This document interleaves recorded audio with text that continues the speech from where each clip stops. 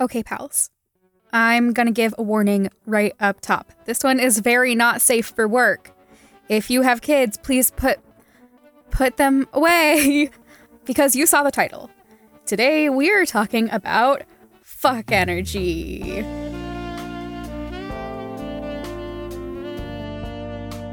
But first, some housekeeping. Over the weekend of July 18th, 2020, me, Anne, and Katie took 8+ hours every day to sit down and really edit the season 2 scripts of Valence, all like 350 pages of it. We finished our edits, and this weekend we are sending new contracts and the season 2 scripts to the cast. And while we're talking about contracts, I want to be transparent about a change that we're making to Valence's second season. Hug House has not renewed our contract with Julia Schaffini, our sound designer for season 1. We love Julia's work and really value everything she gave to this world that we've created. For season 2 forward, I'll be taking over as our editor and sound designer. I just wanted a bit more control over how the podcast sounds. We'll keep you posted about the progress of season 2 as we go, but for now, let's focus on the discussion at hand. If you haven't listened to episode 11 of Valence, do that. But if you've read this episode description, you probably already know what's up here. I sat down with Josh and John, Liam and Nico, to talk about conveying fuck energy in audio. So what is fuck energy? Is that something I need to... Okay, so fuck energy is like a really specific, forward, overtly sexual posturing. Okay, let's get something out of the way. I have some atoning to do. Okay. Yeah. Hi. Today we're going to be talking about fuck energy. Hot. To preface, I should probably come clean about this phrase. Do y'all know the first instance that Hug House used the phrase fuck energy? I believe it was 1793. You're right. That's the one. Yep. No, fuck energy, the first time we used it, it was me, and it was not about anything in Valence. It was about Rum Tum Tugger. Oh, that makes sense. I remember this. That absolutely checks out. Oh, I hate it. I hate it. The Rum Tum Tugger is a son of a bitch. It's all garbage. It's all garbage. It's about cats, Will. It's about cats. Yeah, fuck energy is one of those phrases that, like, I said it and immediately thought, oh no, because I knew that it would never leave my brain again, and it's such a concise and direct way of saying exactly what I mean. However, also, I do hate it, and I especially hate its origins. But I think I just need to, I think I need to take the blame for this one. I'm sorry I've done this. And I'm also sorry for the time I was in Disney World and I was very tired and I called Launchpad McQuack, Launchpad McFuck, and then wouldn't stop laughing. I'm sorry. So when we cast Nico and Liam, fuck energy was something that we had to keep in mind. First, we wanted to make sure that the actors were comfortable with conveying and receiving fuck energy from another actor in like a very explicitly not straight way. So when we were casting Valence, John, I think that you knew going into it that there was going to be an expectation of fuck energy. Yeah, there's definitely going to be some horniness the role required some horniness. It really did. Like, it's Nico. Yeah, and then Joshy, I don't know if you know this. When we did callbacks, so I know that you got the email for callbacks for Liam, and part of it was essentially like, hey, this role will require some fuck energy.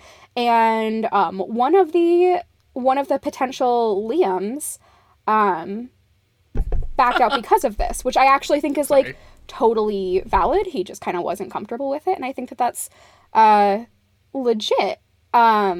Yeah, I believe my response was, I'm in Caravan. Yeah. Can you explain Caravan and your role on it without spoilers for listeners who haven't checked it out yet, who absolutely should because it rules? It is very great.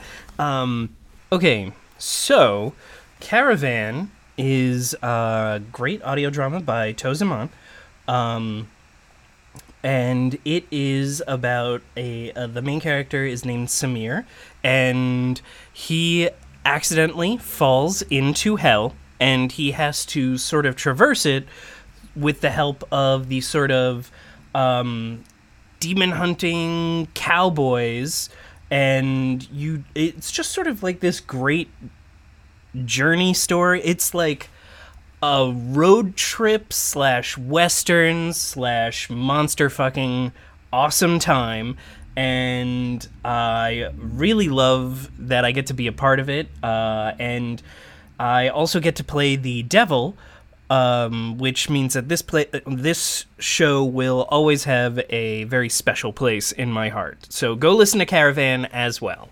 It's so good. So like you had plenty of experience with Fuck Energy in audio. I think honestly that out of the three of us, I am probably the most bashful with it, which is difficult because I am the one who does the writing of it. I have this picture in my head of you writing like cutesy intimates or just like Fuck Energy scenes, and you handle the keyboard in the same way that I handle like chicken cutlet when I'm making chicken cutlet. It's just, oh, ew, ew, ew, I just have to get this done, ew. Yeah, pretty much. I will say, actually, we should talk about the fact that you and I are like long-term friends, John, because does that make it weirder for me? Yes. Does that make it weirder for you? Wait, it makes it weird for you to write something with Fuck Energy knowing that I'm going to be saying it? So it's an interesting process for me. When I am writing it, my brain doesn't connect like any actor as their character. Mm-hmm. Like I am just writing the characters. It is only after that I come to the realization, and then I'm like stressed. But I think this is also the case for like really hyper emotional scenes, you know, where like I just write it and then I realize like, oh, somebody has to out loud this, you know? So it's not really about the sex. Well, it is. It is. Okay. There's just a layer of it that is like just about the fact that somebody else has to say something that you wrote. Right, but the fact that I've known you for, like, ever does play into that. And I think it's especially because, like, the way that our friendship is like, you're my mom's sibling. Yeah, we both call each other names that would line up in that. Yes, exactly. For sure. So there's a layer of like, oh, that is my mom.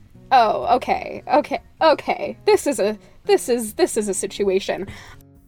So yeah, didn't think that one out. Hey pals, if you're writing something with Fuck Energy and you cast one of your oldest friends, don't forget, like, they will have to do the reading of it. Maybe this is just a me issue. As I pointed out in the conversation, I'm definitely the most bashful of the three of us. And that made the rest of the conversation take an interesting turn. I was expecting to get some tips for new actors about being comfortable with Fuck Energy from Josh and John, but they essentially just are comfortable with it. What started out as a conversation about Fuck Energy became a conversation about control, sublimation, empathy, recognition, and modern art as we kept talking. I think that Liam has like such a specific brand of control issues, which obviously ties back into all of his bullshit. But instead of being control issues where it's like, I think most people think about that in terms of like, I want more control, I will take more control of things. Liam's control issues are like, I have control over nothing. Guess I'll spiral.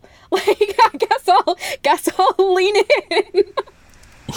His control on the controls is really, I just know when to trigger a swan dive. Like, that's... That is his big red button. Or what he thinks will be a swan dive, at the very least. I'm not sure how this all relates to dicking, but I'm sure it does. I feel like it's all connected. And actually, like, I have a question for you too, and I'm very curious about your answer. This sounds like a spicy one too. Love it. Do you think that their relationship is like? Are you pro their relationship? I mean, I'll preface that statement with, or this statement that I enjoy terrible rom-coms to a huge extent. And so I am constantly rooting for relationships that in actuality should not work. Right. So I like them together. But in real life, I do not think either of them should be dating anyone. Yeah. Yeah, I will say, so there are like a lot of things in writing Valence that I worry about getting a huge backlash on. Like a lot. Their relationship is one of the biggest ones. John, what do you think about it? That's interesting because I feel like their relationship cannot be removed from the context in which it comes. Absolutely. And so I think they work. Does it always look pretty? No. But that's also true of relationships. Like, you can work well as a team and still have internal conflicts. You know, obviously, like, to a certain threshold, right? Like, not in no way would I ever say, like, oh, it's okay if terrible things happen in a relationship, and that makes the relationship good. That's not what I mean. But I think that they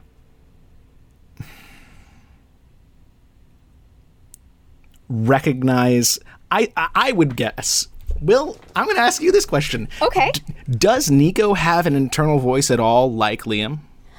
His internal voice is so dramatically different, but he absolutely does. Nico is constantly operating on like 15 wavelengths. Right. So he has... I was gonna end the sentence differently, but I think that the way that I actually need to end it is ADHD. He has ADHD is what I mean. But like, so he has one wavelength where it is like robotic assessment, and that is constantly going. He has another wavelength that is very much like Liam's, but it is, the word I want to use here is underwater. Okay. And then he has... Yeah, because fuck that guy. Yeah, pretty much. Yeah. I think that that's actually really like a survival tactic for him, is like, if he tunes into that at any time, like, he gets so self-destructive so fast. And it's not that he doesn't want to do that, it's that he doesn't have the time. Yeah. And then then there is another wavelength, which is his like presentation wavelength. That is the thoughts that they're the thoughts that are pushing the second wavelength underwater. The ones that are, you know, like the Liam level is being murdered by the presentation wavelength that is like cool kid thoughts, and Nico THOT? processing. Yes. Yeah. Like, does that make sense, where it's like Nico processing how he wants to present himself in a situation to appear the way that he does.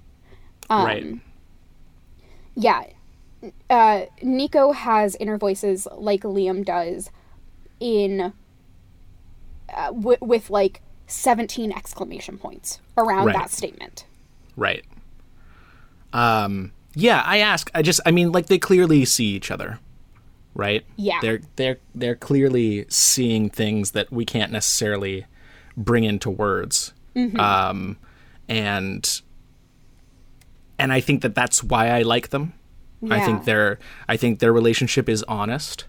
And like that's maybe not a great reason to endorse a relationship, but again, bringing it back to like the context in which it exists, like I think it is a good reason to endorse their relationship. And also I think that we're all like big kids enough to say like fiction is not the same as reality. No. Yeah. No. Josh, if I ever come home to you, as I often do, and I tell you I want to blow something up, please take me to the hospital.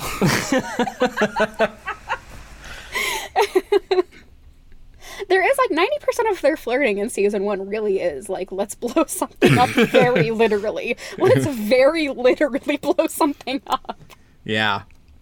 Why do you think you did that? Like what was, do you think that there was anything that drove like that, the inclusion of destruction with their flirting? Is that anything? Yeah, because I think that like,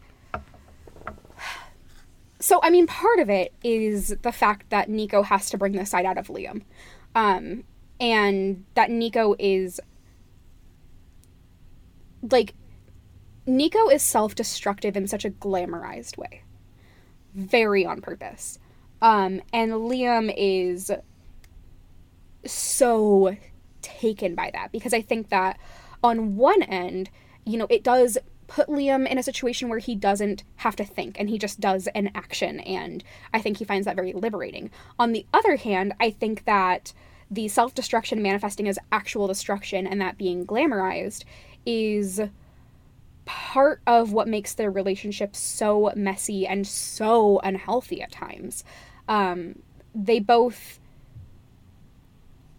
act without thinking in ways that are sometimes liberating, often destructive. And I think that all of that ties together. Yeah. Go for it, John. I was just going to say, just on a very, on a basic level, Liam is incredibly repressed. Yeah. And, oh my God, yeah. And, like, I think Nico obviously sees that. Anyone can see that. Yeah.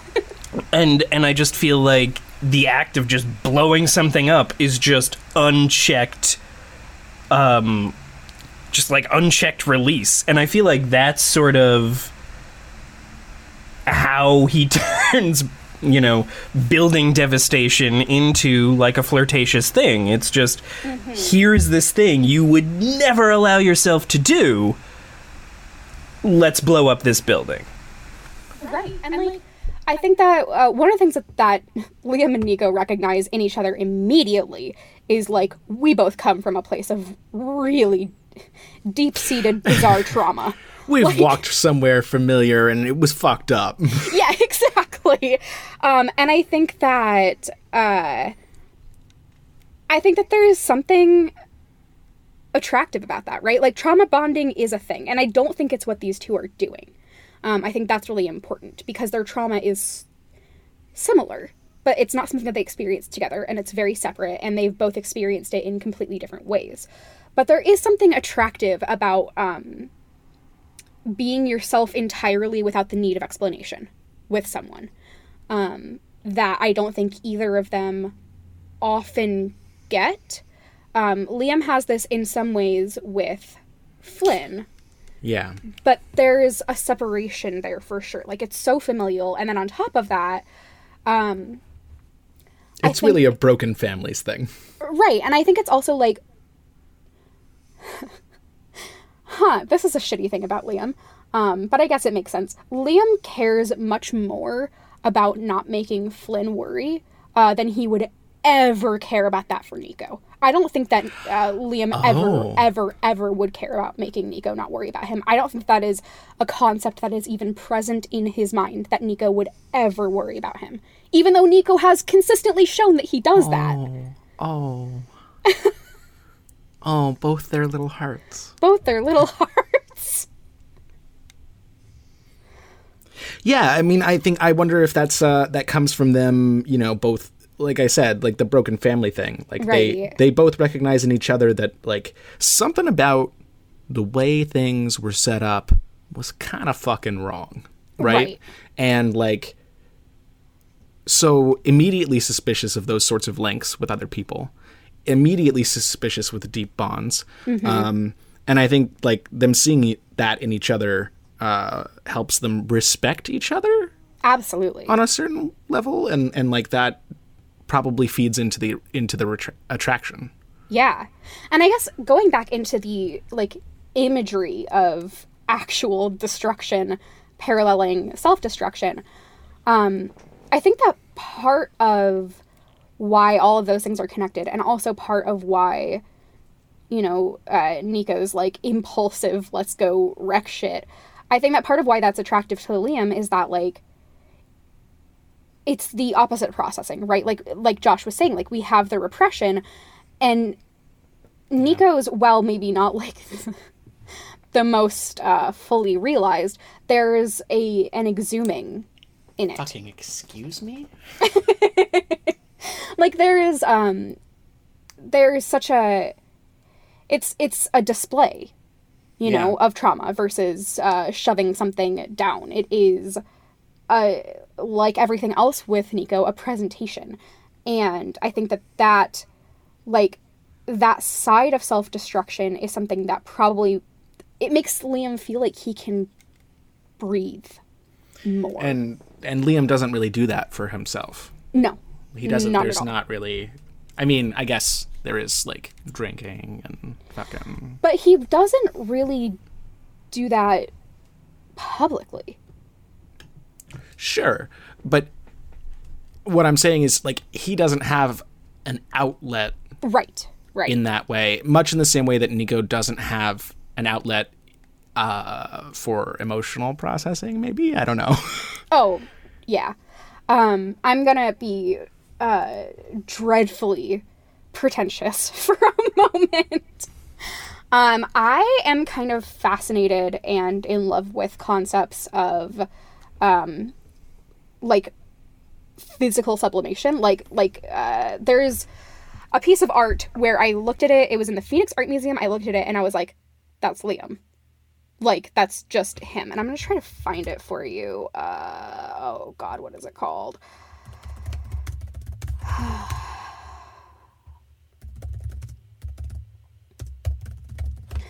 But this idea of, like, putting on display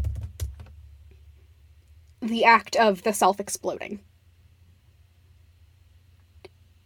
If that is anything. Yeah.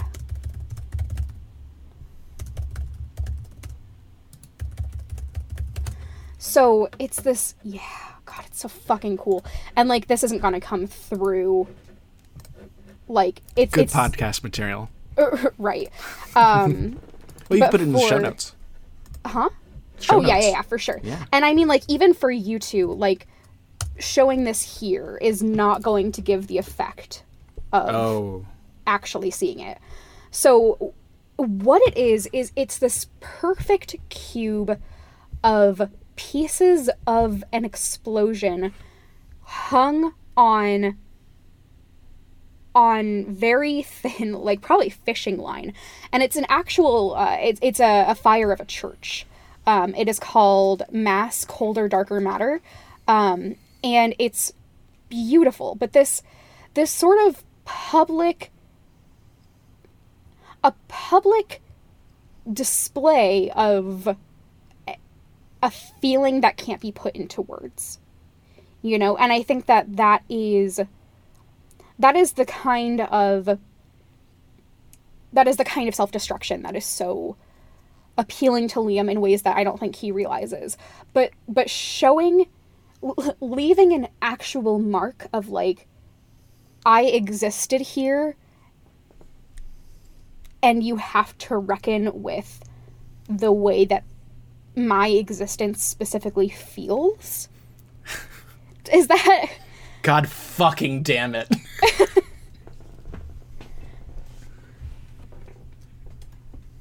Right. Yeah, I feel like Nico and Liam see in each other that they walked these paths that led to a point where they had to choose.